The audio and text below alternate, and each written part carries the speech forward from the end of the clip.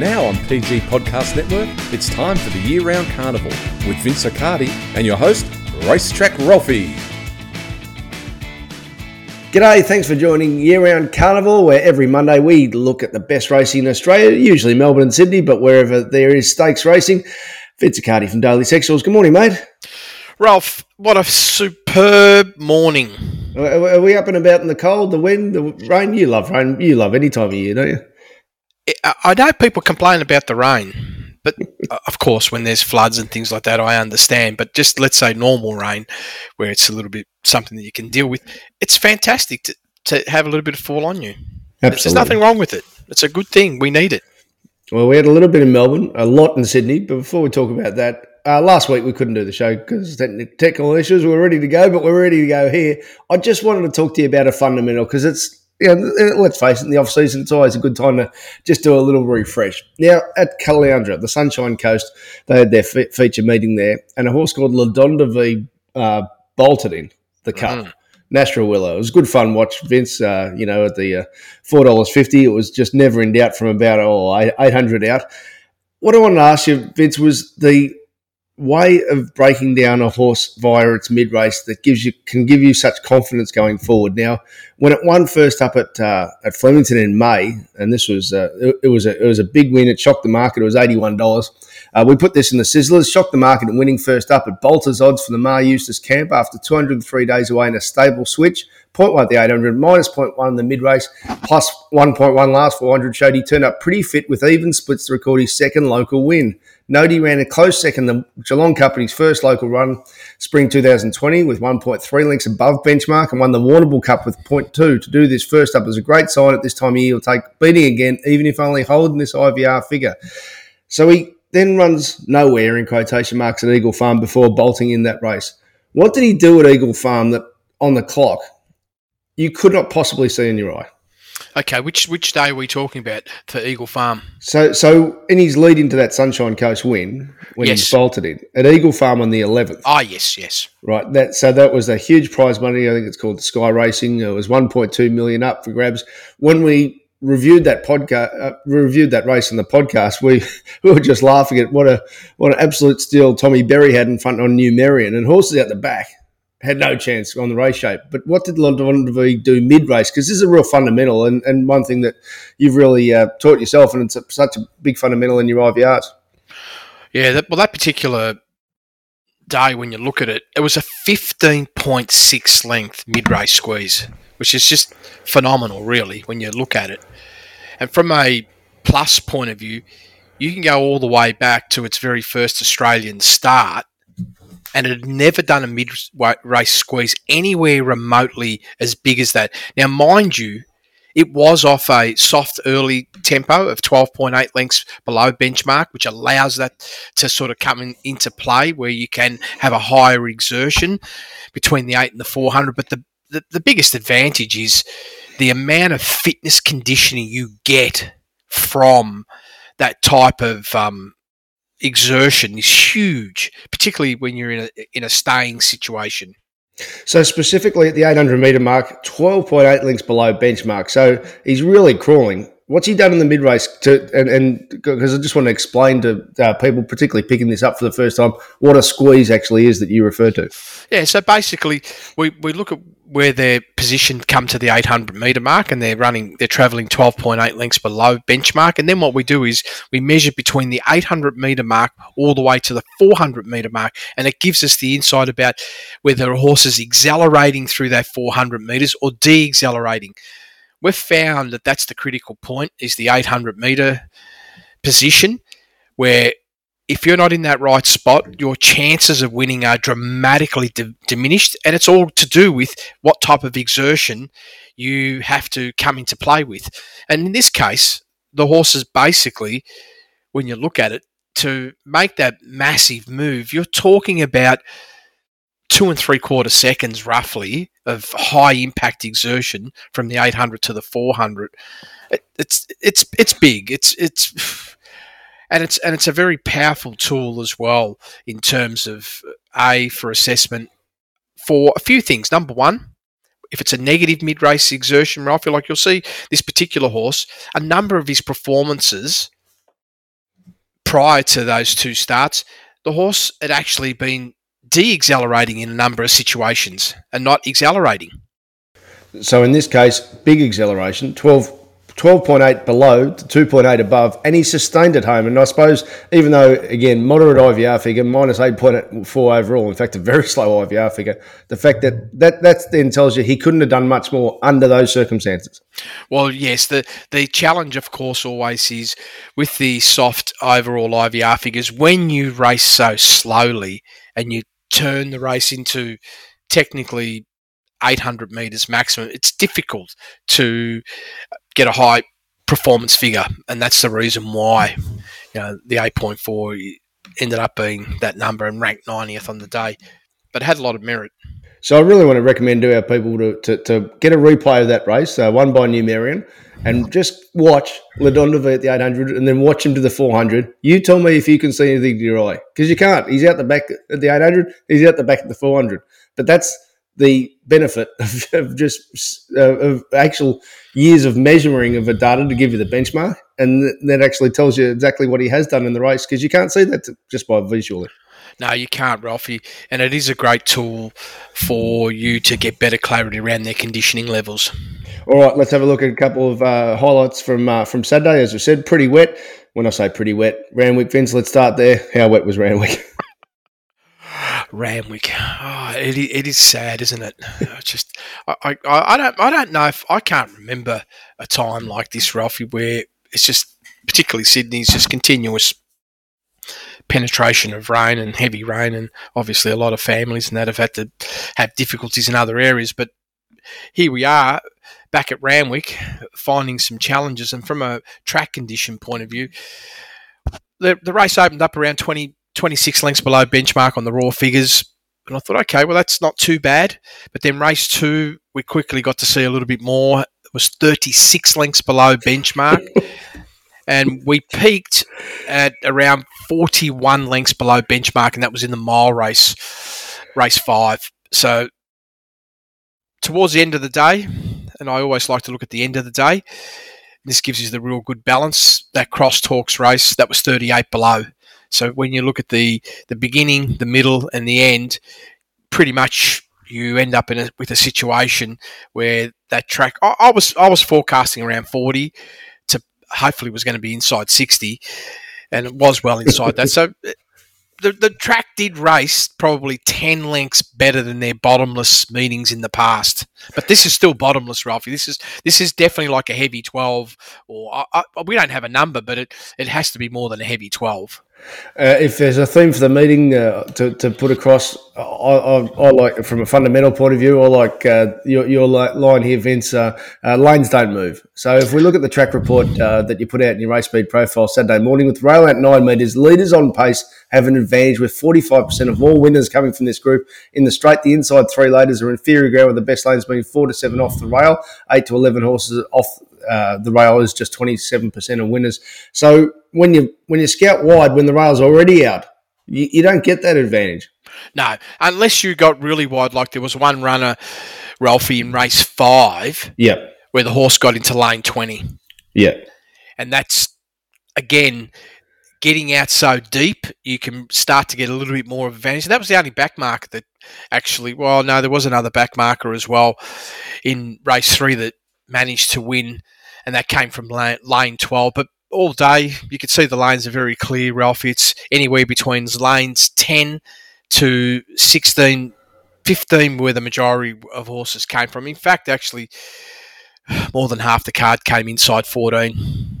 All right, what can we tell us about Waihaha Falls? It was the impressive looking visually to punters there, and justified the very short price. On 11th of June, we stamped him on Sizzlers, their Black Book product, 0.3 lengths above benchmark, ranked 5th in the day, resumed with synthetic hoof filler off and a big PB from minus 1.8 Rose Hill, went second up last prep over 1,500, giving us confidence the trainer has him right, and there's more to come. Minus 9.2 at the 800, when 2 lengths off the lead, minus 0.7 mid-race, plus 3.5 last 400, racing away. Last 1,000 was the second best of the day, showing the sustained run. Excellent wet track indicator of plus 8.8. So that was on slow ground. This was on bog heavy ground. What's he been able to do? Bog heavy ground is exactly the key, Ralphie. Overall, ended up with a 0.9 above, best of the day, which was so tough for any horse to break benchmark. This is on adjusted figures. There's probably 3 impressive performances of the day. This was definitely one of them. And when I look at what it did first up to second up, it was fantastic to see that we've got elevation as well. First up, 0.3 above, fourth best of the day. Second up, 0.9 above, best of the day. What this also indicates is, from my perspective, Ralphie, is that this horse has definitely improved from last campaign.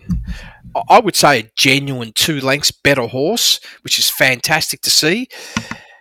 Well, also, I can't help but feel when you look at the speed this horse has travelled through that first section in both races, they're sort of below the standard, even from a wet ground conditions point of view, probably 4 or 5 lengths.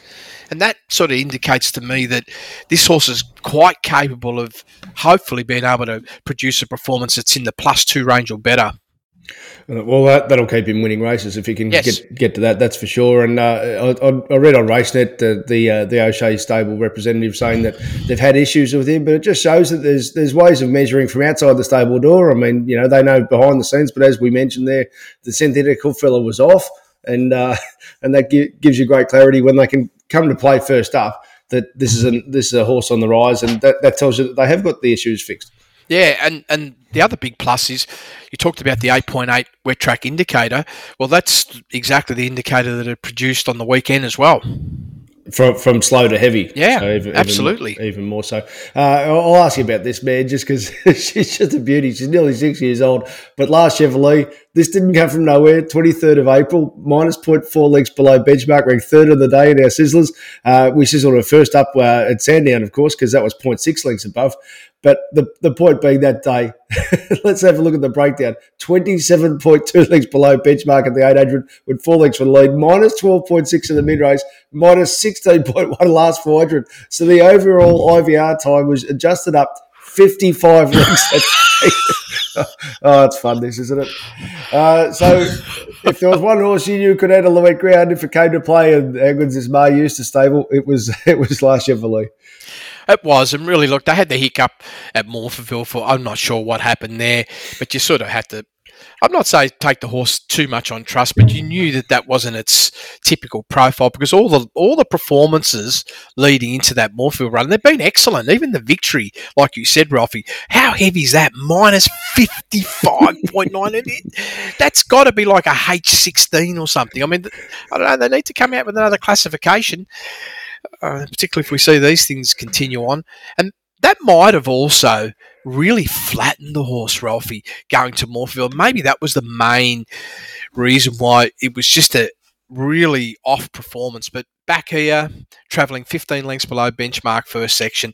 Pretty cruisy for this horse, Ralphie, because its go-to speed is genuinely probably in the 5 to 8 range below benchmark. I would even say maybe as close as 3 lengths below benchmark to 8 is optimum for this horse. And here it is travelling 15. We take some consideration to the wet ground, but it's cruising. In the mid-race, that's probably the other big plus. Not really changing any gears, Ralphie. Pretty much staying very similar speed, maybe a length faster. Bit of a slowdown between the two, that's the whole field, and this is just the circuit, just the way they were circuiting around with the really wet conditions, and finished off strongly, 4.7 lengths below benchmark for the heavy ground. It's good effort. Speaking of Mar Eustace, a former Mar Eustace runner, Taxu, won the feature on the day, the listed, and it just fell in. But gee, by look at the data here, this is an inch perfect ride from Glyn Schofield, but also a big tick to Joe Pride, just keeping this horse racing at his best so deep into his prep. Fantastic. This was, I felt, one of the 3 horses that were a highlight for me. Another really strong performance from this particular horse. You have a look at the lead-in runs. Firstly, the Eagle Farm performance. You go back to the 28th of the 5th. It was 0.1 above benchmark. Then went to Randwick and won that race, 0.9 below. Of course, you do feel that, is the horse going to improve, stay the same, or go backwards? My view was this, Ralphie, from that Randwick run, because they'd gone so slow, 8.5 lengths below benchmark, generally when a horse is deep in the campaign, one of the real positive signals that you can take out of when you're profiling a runner and trying to get that clarity around, does this horse have another run or not? It's what sort of pressure and exertion did they have in that lead-in run? And when they have a soft first section, there's usually the high probability that horse isn't going to go backwards at its next start. If it's high pressure, and let's say that they ran very similar to what it did the start before at Eagle Farm, where I'm not saying +4, but even benchmark, then you'd start to be very concerned because that energy depletion carrying into future races is going to diminish dramatically. And that's why I felt that there's a good chance this horse could hold that line. And it did in the end. It was 0.8 below, virtually matching what it did the start before when winning at Randwick. And it was a good price too. Oscar Zulu, we put a big, nice stamp on it, and we discussed it on the podcast when it ran second to Taxu previous start. But is this a case that staying at 1,400 with the rail out, it's just too big a task to make ground on such heavy conditions? It is tough. It's never easy to do that, Ralphie, particularly when you're travelling at a certain speed like this. You're obviously, the closer you are, the better your chances. From a ground conditioning wise, I don't feel that the horse was negative. It just did all that it could. The squeeze, when you look at it, 9.6 length mid-race squeeze. It's not like massive, but it was top 10 for the day. So that's high-powered under the conditions. Let's have a look at Caulfield, where the John Monash was the feature race there when Believer won. How did firstly, before I ask about that, how did Caulfield play with the rail out 3 and genuine overnight rain that was topped up from decent hosing on the Friday? Well, interesting. The typical place where, as we know, Ralphie, approaching that 600 metre mark to the 400. I won't say that's the dampest, but definitely the 600 metre point was the softest point on the course. It was around 2.5 lengths below that. If I take that into consideration against the rest of the points, and that's the 800, the 400, the 200, probably raced at genuine length further behind than the rest of it. So that was the softest part of the track. It is important. You've got a level of exertion, but I would have to say it was just in the genuine slow ground, but it wasn't, like terribly slow.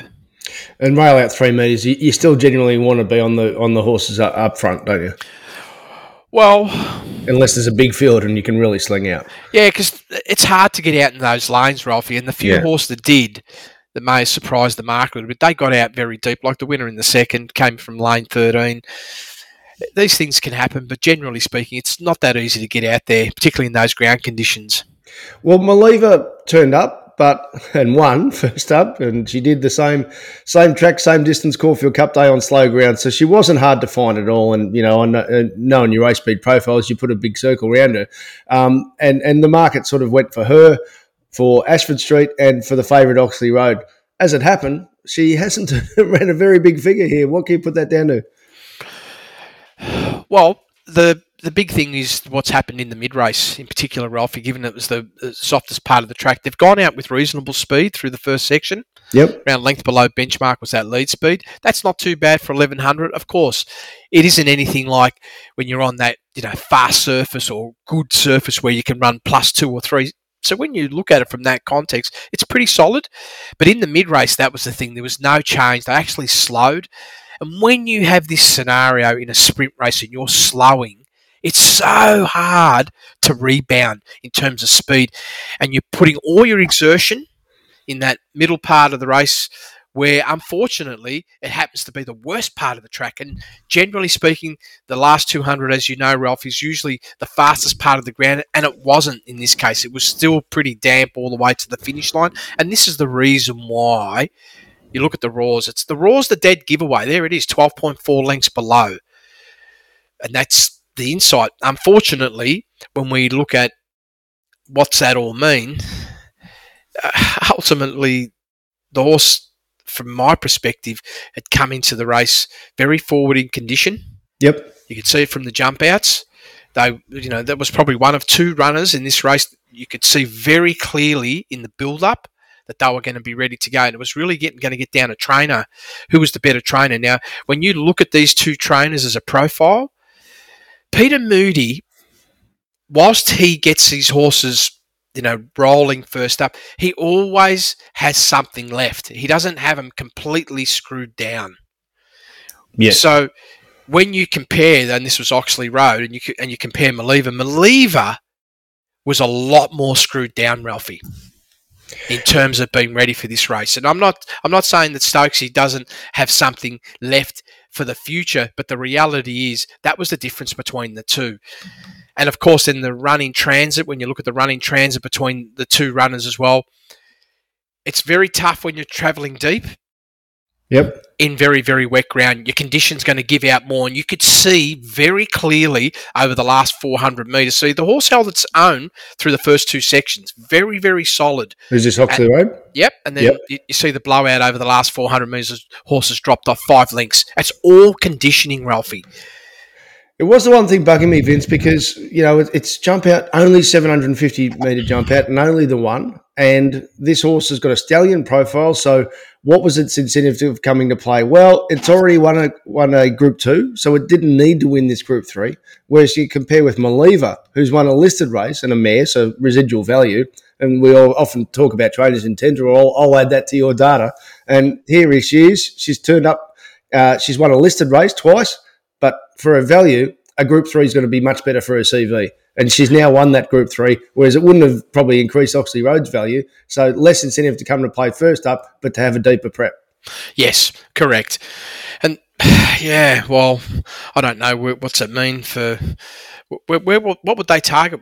Well, there's a watching in 2 weeks over 1,200. So you're saying you expect good fitness elevation from Oxley going forward? Absolutely. This horse will elevate sharply from that run. And the other one, well, because obviously we've got a lot of deep racing to talk about, but that then tells you, so why was Bless Her able to get so close to the market? And I expect 20s in the 17, so good training effort there from Clayton Douglas. But when I'm looking at the mid-race here, she's gaining momentum, whereas the better chances were losing it. Correct. Majority of horses were in the opposite situation. That's right, Ralphie. That was definitely a plus for the horse between the 8 and the 400. In terms of strike zone, that's probably the outer area that you want it to be in. And the horse had reasonable fitness, even though it was 49 days, gave it a chance to maintain some freshness in the horse, Ralphie. The reality is it had good residual fitness coming into this race, and that helped it as well over the last sort of 200 or 300 metres of the race. So what do we make of the 3-year-old race? This was interesting. I mean, there was 5 1,100-metre races on the day. This was the best of them. And I suppose from a story point of view, the jaw dropper was Inundation, just shattering the market, getting beaten at $1.50. But interestingly, I study your data, put out my own work separate to you, but gee, I reckon if there's a big fundamental that I've learnt, it's that 1,000-metre races are its own universe, and you were only moderate confidence about it going in there too, so it's a different setup. Now, clearly the horse didn't turn up, but what I am saying, and you often say it, sometimes the best way to make money is to stay out. Wow. It's a powerful tool, and once you learn how to get on top of that, you're going to have a lot of advantages for sure. I'd say the big thing was that first section, Ralphie. As in they're going fast? Yeah, they're going well above. Like 0.6, of course, it's not monstrous, but for the ground conditions, when we look at, you just have to look at the helicopter view on the day. The reality is, when you compare it to the other 1,100-metre races, it was clearly faster. Well, when I say faster, it was almost on par with one other race, and the rest were genuinely 2-3 lengths below. So that was the first challenge for the horse. The second challenge is, here's this runner who's been performing like best of the day in each of the runs, and now you're going to step up to 1,100. Yes, the horse has got the capability of handling wet ground, but there was a fair bit of taper in the last 2 runs, though. On the Parks track, that was 2 starts back, where you see the drop-off from 1.7 down to 0.9. It's not a giant signal, but it's a little signal. I mean, coming off a reasonable speed of 0.7 below. But then you look at that Caulfield win, going from 0.2 below benchmark first section and finishing off 3.6 lengths below over the last 400 metres. Well, it's all going to get down to this.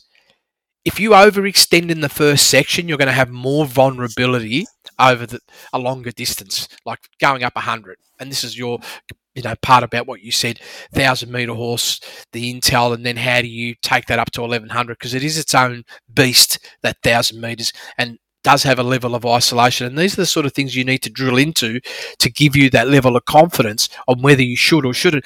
And, well, some people are keen. They love backing very, very tight horses because they get a lot of favours in terms of percentages. But it stings when you get beat.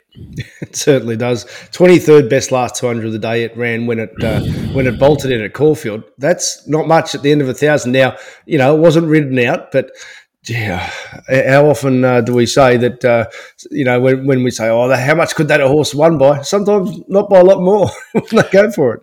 No, and unfortunately, just up to the 1,100, this horse has probably still got to learn to relax more and evolve, so it might become a great horse in another season's time. You just don't know. But that's the challenge. You've got to curve that speed. When you're going up in distance, you've got to be able to curve that speed. So trainers, I often wonder about their strategies. I see it so often. When they got horses that aren't that fast, yep, they feel what we can do is, if they're typically running at 14, 1600, 100%, let's go to 2024 so we meet a bunch of other slow horses, right? Yep. Or they feel that they can stay better. But the reality is they can't stay, right? Yes. They're just slow horses. And it doesn't make any difference whether they step up or don't. The reality is that's how much the game's evolved. And in this case, when you've got these sort of horses that are so brilliant at 1,000 metres, and we've seen that like with Nature Strip, right? Yep. How do you get them to relax? Actually, that's a very good thing. I should bring that up about Nature Strip, Ralphie, and like what had happened overseas, like how Wyatt just smashed the competition, right? Yep. You look at what that horse did through the first section. We know one of the biggest challenges with Nature Strip, right, and how it's been able to get more distance, like been able to travel out and be as dynamic at 1,200 metres, has been able to relax in one of those two sections. And overseas, when it had that last run, it was travelling below benchmark first section, Ralphie. Now, what chance would that have happened when he was a 3-year-old? This is the genius of Chris Waller and what they've been able to do with this horse, isn't it? You would have absolutely none, right? And that's you and me could have been sitting on it and wouldn't have slowed it down. Correct, and that's the reality of it, right? And this is what happens with horses like this. They've got good scope for potential. I mean, yes, this is a borderline benchmark horse, so I'm not sitting there saying, you're going to be the next Nature Strip. No, we're doing fundamentals. Yeah, but the fundamentals for this trainer is they're going to be looking, how can we get this horse to increase in distance, right? And this is the big thing. And you've got to teach it to relax. Now, sometimes that comes through maturity. Other times it just doesn't happen at all, and they just can't get them to control their manners through that first half of the race. And yeah, well, I'm sure the Price and Kent team might be able to do that in the future. Well, I'd like to see it at Moonee Valley in the summer over 1,000. That'll be a bit of fun, but at the moment it's still a query if it can step up in distance. I'll just finish with this one, just for something sort of that was outside the data on the day, but this is where you're going to take into account A, market intelligence, B, blinkers, C, good jockeys, and D, what the market's going to tell you. Because Edison, Brett Preble goes on, blinkers go on, back in trip, and that was a real theme of the day. You had to be fit, so quick back up, back in trip from the mile to 1,400. And this was just a reminder of what a world-class jockey Preble is when he's got the mouth guard in. Yeah, he wanted to own the race, and good luck catching him. And this was the big power move, wasn't it? 4.6 lengths below benchmark. When you look at this horse's historical profile, obviously, this is in hindsight now. Yeah. That to travel at that speed for this horse, it would have been absolutely cruising, because this horse's comfort speed is somewhere between sort of benchmark to +2 range. It may be -1, but anything slower than that, this horse is actually gaining energy. And there it is, 4.6 lengths below benchmark, and didn't have to do a lot of work again in the mid-race, again, given the conditions. But I looked at the power down that the horse made between the 6 and the 4. That change of gears right there, where he chose to use all the energy, that won him the race, because he outstripped all his competition in that specific move between the 6 and the 400. He's the only horse to break benchmark in that move, and every other runner in that race was at least 1 to 3 lengths inferior. So you've got to not only give the horse a head start, but then when the rider makes his move at that point, and you're actually losing ground against it, what are your chances of catching the horse and beating it? Obviously, they're dramatically diminished. And this says to what you were saying about that when Preble's got the mouth guard in and he's hot, that was a strategic move that helped him to secure victory. Last 200, 53rd best of the day. The horse was legless, and so was everything chasing it. And that's what a good rider does up front. Absolutely. Yeah, no question. Now, if you want to see the breakdown of this, you can get Sizzlers, because Vince's IVR report comes with that, as well as the write-ups that we've been referring to throughout. Really want to thank our members. We do this because we've got member support. So if you want to become a member via the right-hand side of my website, racetrackralphie.com.au. Yesterday, Vince, I sent out the top 5 performances of the Brisbane Carnival to our Group 1 members, and that's a good document going forward. Last year was Incentivise, it was Duar, it was Zaki, so I think it's going to be another strong Brisbane Carnival, particularly given we had clean ground at Eagle Farm and so many challenges for the Sydney trainers over these months, so wouldn't be surprised if the Brisbane form holds up again. I'm very confident that it may. Absolutely. All right. All of Vince Accardi's work, dailysexuals.com.au, including Saturday morning, his race speed profiles. Thanks for listening to Year Round Carnival.